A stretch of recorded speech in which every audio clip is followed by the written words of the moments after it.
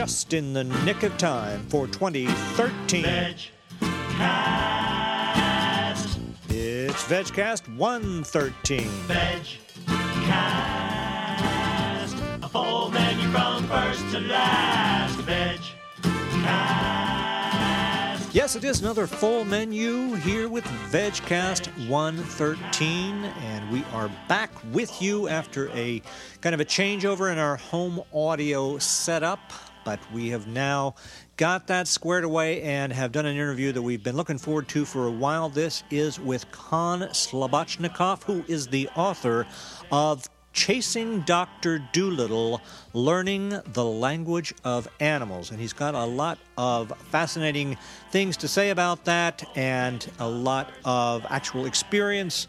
You may have heard of his work in studying the calls of prairie dogs and how he discovered that they have a certain syntax and kind of vocabulary that they use that is very similar to what we would consider to be language. And so this raises a lot of questions that we're going to get into. We also are going to hear a song from Marlene Sosby called Vegan Life that I think that you will all enjoy. And we will have a science fact on a major investigation into the beef industry and some of the findings about antibiotic overuse in farmed animals. So that's all coming up very shortly. I invite you to sit back, relax, and crank it up as we deliver to you this 113th VegCast.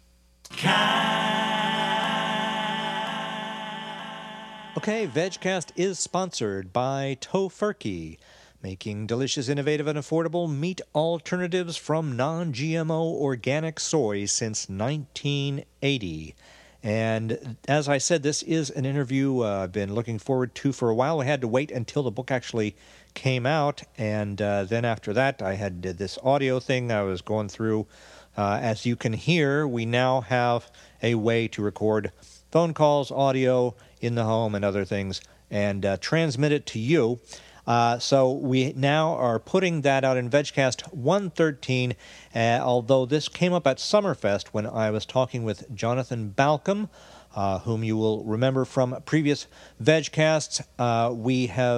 We were talking about animal language, and he brought up this book and brought up the guy that studied the prairie dogs, which I've read about in his work and a couple of other sources.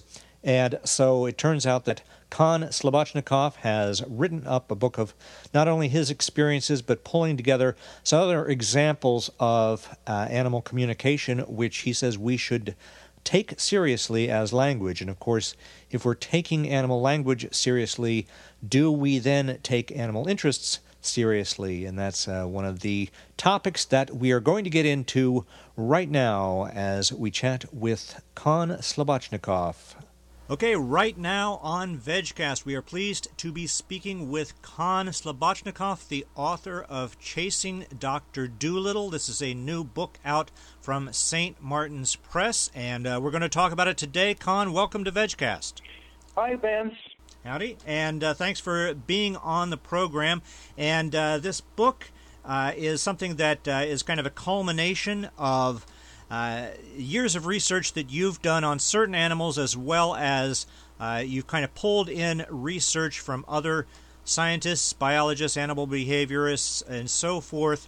And the basic concept, if I understand it, is that there's more to animal communication and animal language than most people are aware of or most people credit animals for.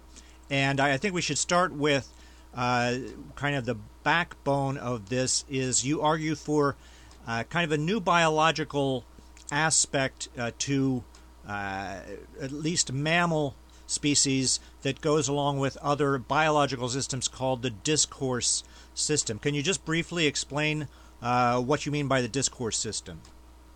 Sure. Let me just say, following up on what you said, that for a long time, people have assumed that we were the only ones with language. We were the only ones capable of language. We were the only ones capable of understanding language. And all other animals communicated, but they didn't have language. and their communication was more like a stimulus response. You know, you push a yellow button and you get this kind of thing. You push a green button and you get a different kind of response, and all of that was programmed by instinct. In the book, I show that this isn't so, that many animals are capable of what we would call language. They're capable of making decisions. They're capable of providing information about the world around them. They're capable of sometimes deceiving other animals. They're capable of manipulating other animals. And one of the things that has been a stumbling block for our understanding of language is that we have not really understood how language can come about. In humans, we know that language is a series of sounds that we make, but how exactly did that come about? And there's a whole host of theories about how this came about. But what I tried to do is I tried to look at this from a biological evolutionary perspective. In other words, if you have language, you don't have just the sounds that are produced. You have a whole system of morphology and physiology that goes into the production of the sounds, goes into the interpretation of the sounds, goes into the motor responses that animals make in response to the sounds. And so I put together this discourse theory as a way of linking all of the morphology and physiology and sound production into one system, which I say is comparable to organ systems like the cardiovascular system, like the hormonal system, and that all of these structures combined are what essentially produce language and allow animals to use language. And as such, this is something that is subject to evolutionary pressures and not just something that just happened. Mm-hmm. If you look at animals across the board, there's a lot of animals, not just mammals, but a lot of insects, for example, a lot of other animals have these morphological and physiological systems that are specialized for communication, that allow them to make these kinds of decisions, that allow them to make these kinds of choices, to convey very sophisticated information to other animals about the world around them. Great. Well, that kind of gets right to the heart of it. I did say mammals because I couldn't remember which of the systems, biological systems we have, like the endocrine system, gastrointestinal, are shared all the way down the board. But certainly your discourse system seems to be more far-ranging than some of the biological things that are specific to kind of our close family of animals. And I wonder, one of the main things that you get at early on is how our what I might call human supremacy, our notion of ourselves as this unique kind of being, has impeded our understanding, has actually gotten in the way of our being able to hypothesize correctly and test correctly to find things that may actually be out there. And you start with, I think, a really powerful anecdote about your early life and what happened to you in school as kind of a foreign national moving to the United States and having to learn English. Can you just give us, our listeners, a brief summary of that? Because I think it's a great analogy that you make out of that. Sure. My first language that I learned to speak was Russian. And by the time that I was 5, I was fluent in Russian, and my parents moved to the United States, where I was immediately put into a school, then they called it a grammar school, and I can't remember, I think it was about the first grade or so, and I didn't speak a word of English. I had no idea what was going on, and at that time, people were not really as sensitive as perhaps they are now to multicultural differences and to people speaking different languages. And so because I couldn't understand, I was punished for not doing the right things. The teacher would say something to me, and I would have no clue what was going on, and the teacher would come and punish me for not doing what she said I was supposed to do. And as I was starting to learn English, I was mentally translating from Russian to English and from English into Russian. And this made me hesitate in what I was saying. So the teacher and child psychologist decided that I must be a latent stutterer. So I was put into a class for stutterers, and I learned how to take a deep breath when I couldn't think of the word, and learned how to snap my fingers when the word wouldn't come. And I tried to explain to them that it's not that I stuttered. I couldn't think of the word because I didn't know the word. Right. But they were totally unresponsive to this because the paradigm of the time said that if somebody hesitated, if somebody made mistakes in their language, they must be a stutterer. And so therefore we go to a stuttering class. And so I suffered through this for about 2 years until finally my pediatrician, who was well known in San Francisco social circles, wrote a letter to the school and said that he knows that I don't stutter, and if I don't get out of that stuttering class, then he's going to take it up with the school board personally, who he happens to know all of the school board. And so I was immediately taken out of the class. But that showed me that paradigms are really important, and people can have the wrong paradigm and apply it to situations that are inappropriate because they think that they're being right, but it's actually the wrong paradigm. And that's where I think we are now with animals, that people have the wrong paradigm, assuming that animals can't have language. And so therefore they don't bother to look for actual examples of language. And as I show in my book, Chasing Dr. Dolittle, we have abundant examples of animal language in the scientific literature and in anecdotal accounts, but we tend not to accept that because our paradigm still is we're the only ones with language and no other animal can have language. Right, and I would like to get into some of the accounts that you go through. There's a lot of them, far more than we can get to here, but of course you're very well known for your work with prairie dogs, and I would like to just talk some about what it was with that particular study that made you say, this really is language.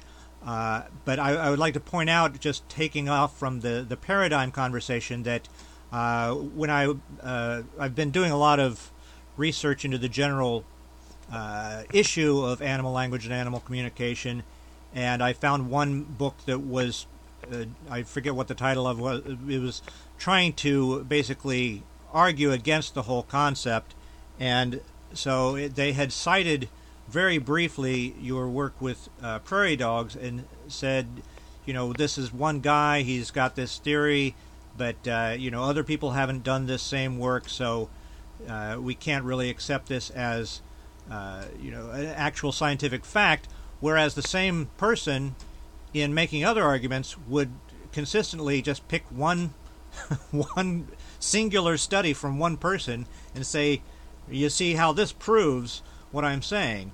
And I think scientists sometimes have that habit of applying a different standard of evidence depending on whether they think that it proves or disproves what they're trying to say. I don't know if you have anything to say about that, but if you could speak briefly on the whole, for people who aren't familiar with it, the stuff that you observed in prairie dogs.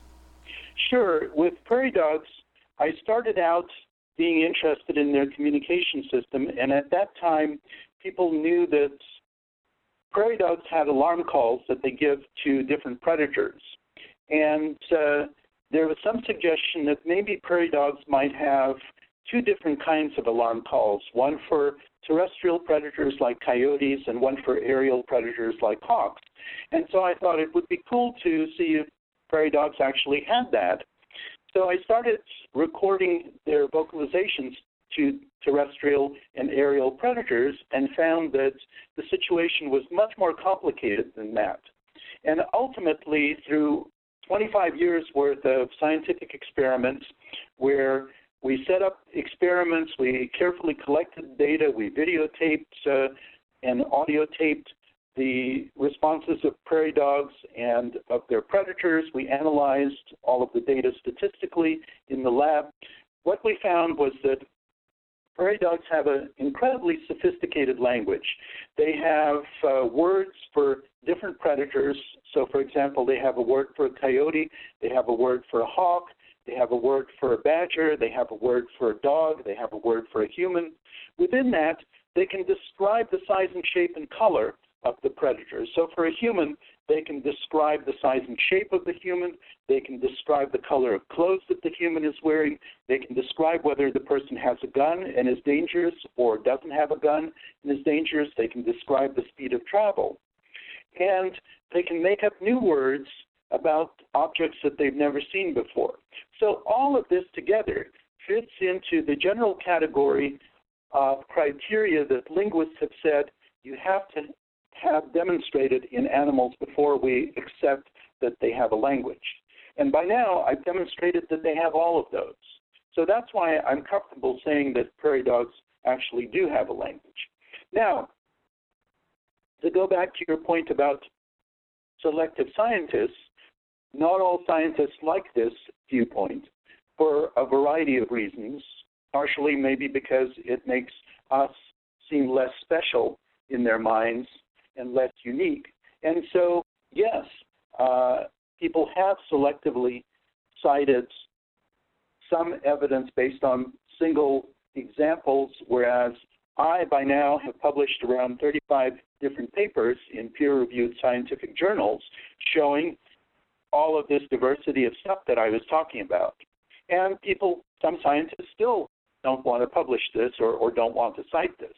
But increasingly, the evidence is showing that more and more people, particularly as more younger people come into the scientific field, that they're much more accepting of this idea than some of the older people. Well, let me just ask, in terms of animals interacting with other animals, I mean, alarm calls, for example, that's something that we can kind of figure out what the prairie dogs are talking about because we can see what the external stimulus is, and these tend to have to do with other kinds of animals, and there are some studies showing that some animals listen to other animals, other kinds of animals' alarm calls, and use those as kind of an expanded warning system. And I'm just wondering, do you have any comment or hypothesis about the degree to which different species of animals have a comprehension of other species of animals' language or of other species of animals' communication in terms of how that is comparable with ours? Well, we are just scratching the surface of this. And as you say, there are animals that can understand the alarm calls of other animals. For example, in Africa, starlings can understand the alarm calls of zebras. And some monkey species can understand the alarm calls of other monkey species and respond appropriately. So we're just scratching the surface. But it seems likely that to a lesser or greater extent, animal species are going to know some of the language of other species that are in their own general environment. And we have this evidence, for example, with our domestic dogs. We know that many dogs can understand our words, so that dog owners, for example, sometimes have to spell W-A-L-K if their dog doesn't get excited. And then eventually the dog learns what W-A-L-K means. That means walk. And the dog still gets excited. And we know from examples that have been studied by scientists that there's a dog called Chaser, a border collie, that knows upwards of 1,000 words in English. There's another border collie called Rico in Germany who knows upwards of about 200 words in German. So we know that animals can learn our language. And by extension, you know, we are all connected evolutionarily. By extension, it's probable that other animals can learn the relevant things of other animals' language. So I wonder if, do you think, I mean, returning to the title, Chasing Dr. Dolittle was a character who could not only understand animals' language, but he would converse with them. And we have certainly, outside of a domestic context, or say, situations like Alex the parrot or Coco the gorilla, we haven't really gotten to a point where a human can just go, to a wild animal and start conversing. Do you think that as we study the patterns of animal language, that we may eventually get to a point where we can reproduce those in a way that we can actually make sense of the animals, doing something other than just, recording and playing back the sounds that they make to kind of trick them into, that's not really, we're not really communicating with them in that sense. We're just kind of parroting, if you will. But do you think that we could take like elements of their language, put them together in order to say something new to them, say something meaningful to animals on behalf of humans? I think that this is actually something that is coming down the road fairly fast for us. One of the key things in my prairie dog work has been the context. They make alarm calls within a defined context, and we know what that context is. If we can identify key contexts in other animal languages, that provides us with a Rosetta Stone for decoding what it is that the animals are saying. And to go back to my prairie dogs, I've been working with a computer scientist using artificial intelligence techniques to analyze some aspects of the language. And we've gotten to the point where we can record a particular vocalization, the computer can analyze it, and tell us in English what that vocalization means. And by extension, we should be able to also say something in English, have the computer translate it into prairie dogese, and broadcast it to the prairie dogs so that it would be meaningful. So we now have the technology to build something like a microprocessor or a computer, maybe the size of a cell phone or a small recorder, where we could say something in English, and if we knew enough about, say, dog language, the microprocessor could interpret this in dog language, and conversely, if the dog says woof, the microprocessor could say, it's time to feed me now, in English. Right. And okay, I think we're far away from that. With dogs, that might be, just the default. You just put that in for everything they say. But that's fascinating. We're about out of time here. But to wrap it up, of course, this is for VegCast, and I just want to ask you for your kind of opinion on the ramifications of this, the way that our the paradigm that you talk about and our contextualizing of animals' intellect as expressed by language. Well, let me just say animals, their sense of self as expressed by language. We've been consistent throughout human history in kind of downplaying that. And I wondered, have we not also been consistent in just kind of using that as a crutch to excuse a dismissal of animal interests, or an insistence that animal interests are of infinitely lesser importance than our own if the two ever come into conflict? And do you see some of this research as potentially overturning that and potentially making people take animal interests more seriously in addition to taking animal language seriously? Absolutely. So far, we know that animals, or at least some animals, are self-aware, that they are capable of thought, which we thought once upon a time that if animals didn't have language, they couldn't think. Now we know that they both have language and they can think. They're self-aware. And this kind of thing I have found when I talk about my prairie dog stuff with people, that they develop more of an empathy for these animals. And I think that this is true across the board, that once people realize that animals do talk to each other, that they can think, that they're self-aware, that they're like us, not quantitatively different, qualitatively different, but they're very much like us, that they will have much more empathy for animals. And it's not like that animals can be treated as disposable test tubes. They are sentient, living, breathing beings that share a lot of qualities with us.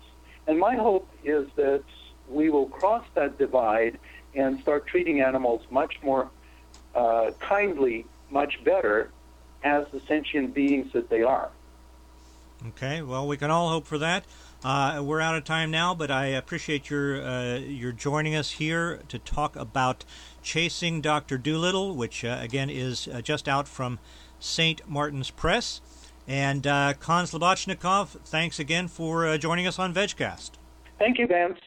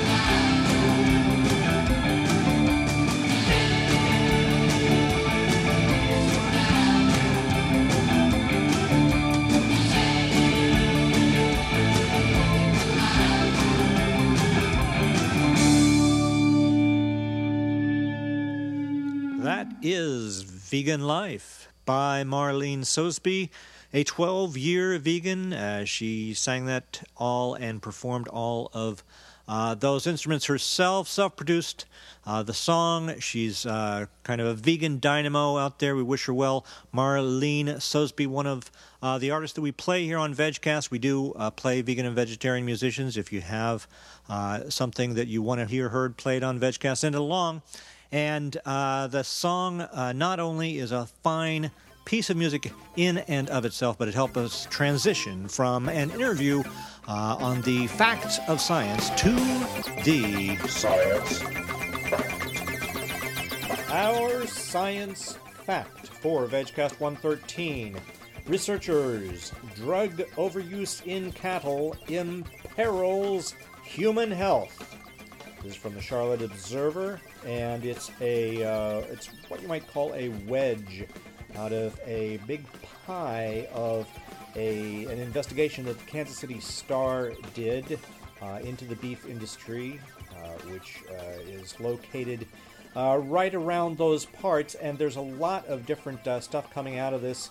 Most of it is just a synthesis of stuff that was already released, so this is going to be an exception to our standard rule that the science fact is one peer-reviewed scientific study. Since we talked about peer-reviewed science throughout the entire main interview, I just wanted to pick one of these pieces that they did as pullouts from this investigation, and we will link to this story as well as to the whole Kansas City Star investigation so you can read up on the different aspects of that. But here's just one piece of that, and this story goes, 2 kids seriously injured in the Joplin, Missouri tornado in May 2011 showed up at Children's Mercy Hospital in Kansas City suffering from antibiotic-resistant infections from dirt and debris blown into their wounds. Physicians tried different drugs, but at first nothing seemed to work. Blame the overuse of antibiotics in livestock, according to the doctors familiar with their cases. These kids had some really high-resistant bacteria that they clearly had not picked up in a hospital, said Jason Newland, director of the Children's Mercy's Antibiotic Stewardship Program. Newland and other doctors believe these infections are part of the price we are paying for a half-century of overusing antibiotics in cattle and other meat animals in the United States. Let's just stop there for a moment to note that that's a price that we are paying, we being humans, all of humanity being endangered by antibiotic resistance, even if we choose to pay for or to not pay for the use of antibiotics in cattle and to pay for meat in and of itself. We still have to pay by having our health threatened here. We are increasingly treating kids with antibiotic-resistant infections who are at the last antibiotic we could possibly use on them, Newland said. In the next 20 years, will we see antibiotics resistant to everything? A year-long investigation by the Kansas City Star found a multi-million-dollar-a-year pharmaceutical arms race in the beef industry is not just about curing sick cows. It's also about fattening cattle cheaply and quickly, driven in part by efforts to maximize profits. So once again, I'm just going to break here and point out that this is all so that we can have cheap meat, so that the people actually buying the meat will have to pay less for it while continuing to cause the rest of us to pay that price of our endangered health. The story continues today. There is overwhelming evidence that non-therapeutic use of antibiotics in food animals contributes to antibiotic resistance, according to Stuart Levy, a world-renowned expert who co-authored a study last year at Tufts University. The World Health Organization also is worried, warning that the speed at which antibiotics are becoming ineffective outpaces the development of replacement drugs. One of the most powerful measures globally to prevent antimicrobial resistance has been the ban of the use of antibiotics as growth promoters in livestock in the 27 European Union countries since 2006, the WHO said last year. Numerous strains of antibiotic-resistant bacteria have already begun cropping up. Earlier this year, a lab in Arizona discovered a strain of antibiotic-resistant MRSA in retail meat. MRSA, a staph infection, can cause abscesses and lesions. The lab, the Translation Genomics Research Institute, published a study that showed that bacteria jumped from humans to livestock and back. Our findings underscore the potential public health risks of widespread antibiotic use in food animal production, the study noted. And we're going to leave that there without further comment. I think that we've made the point about the amount that we're paying, but again, this is just part of a series of kind of pullouts from this investigation by the Kansas City Star. And again, you can find the link to that in the VegCast show notes under the heading of the Science Fact. Well, VegCast 113 is just about done and out of here. But before we go, I wanted to point you to an internet meme that I had sent to me, and then I saw it on Facebook. Then somebody actually wrote to me saying, hey, could you mention this on VegCast? Now, it's a purely visual thing. It's an infographic, but I'm going to have a link in the show notes for you if you want to go check that out. It's called Got Milk, You Don't Need It, and it goes through facts and figures, literally, about the milk industry and human consumption of milk that may make some people think, again, it's something worth checking out if you are vegetarian or vegan, and perhaps sending on to other people. And in the meantime, we are going to send ourselves out there into 2013 with this last VegCast of 2012. We will be a little more regular monthly podcast in 2013, I would warrant. And until that time, well, have a great new year, and we are out of here.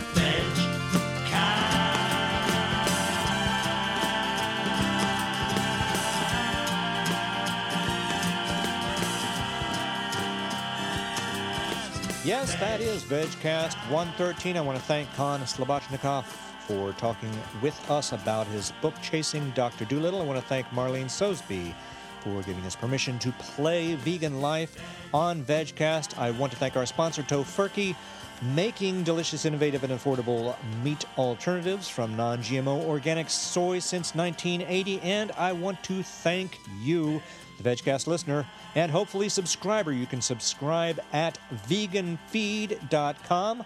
We'll see you in January, and until then, get out there and live like you mean it. VegCast.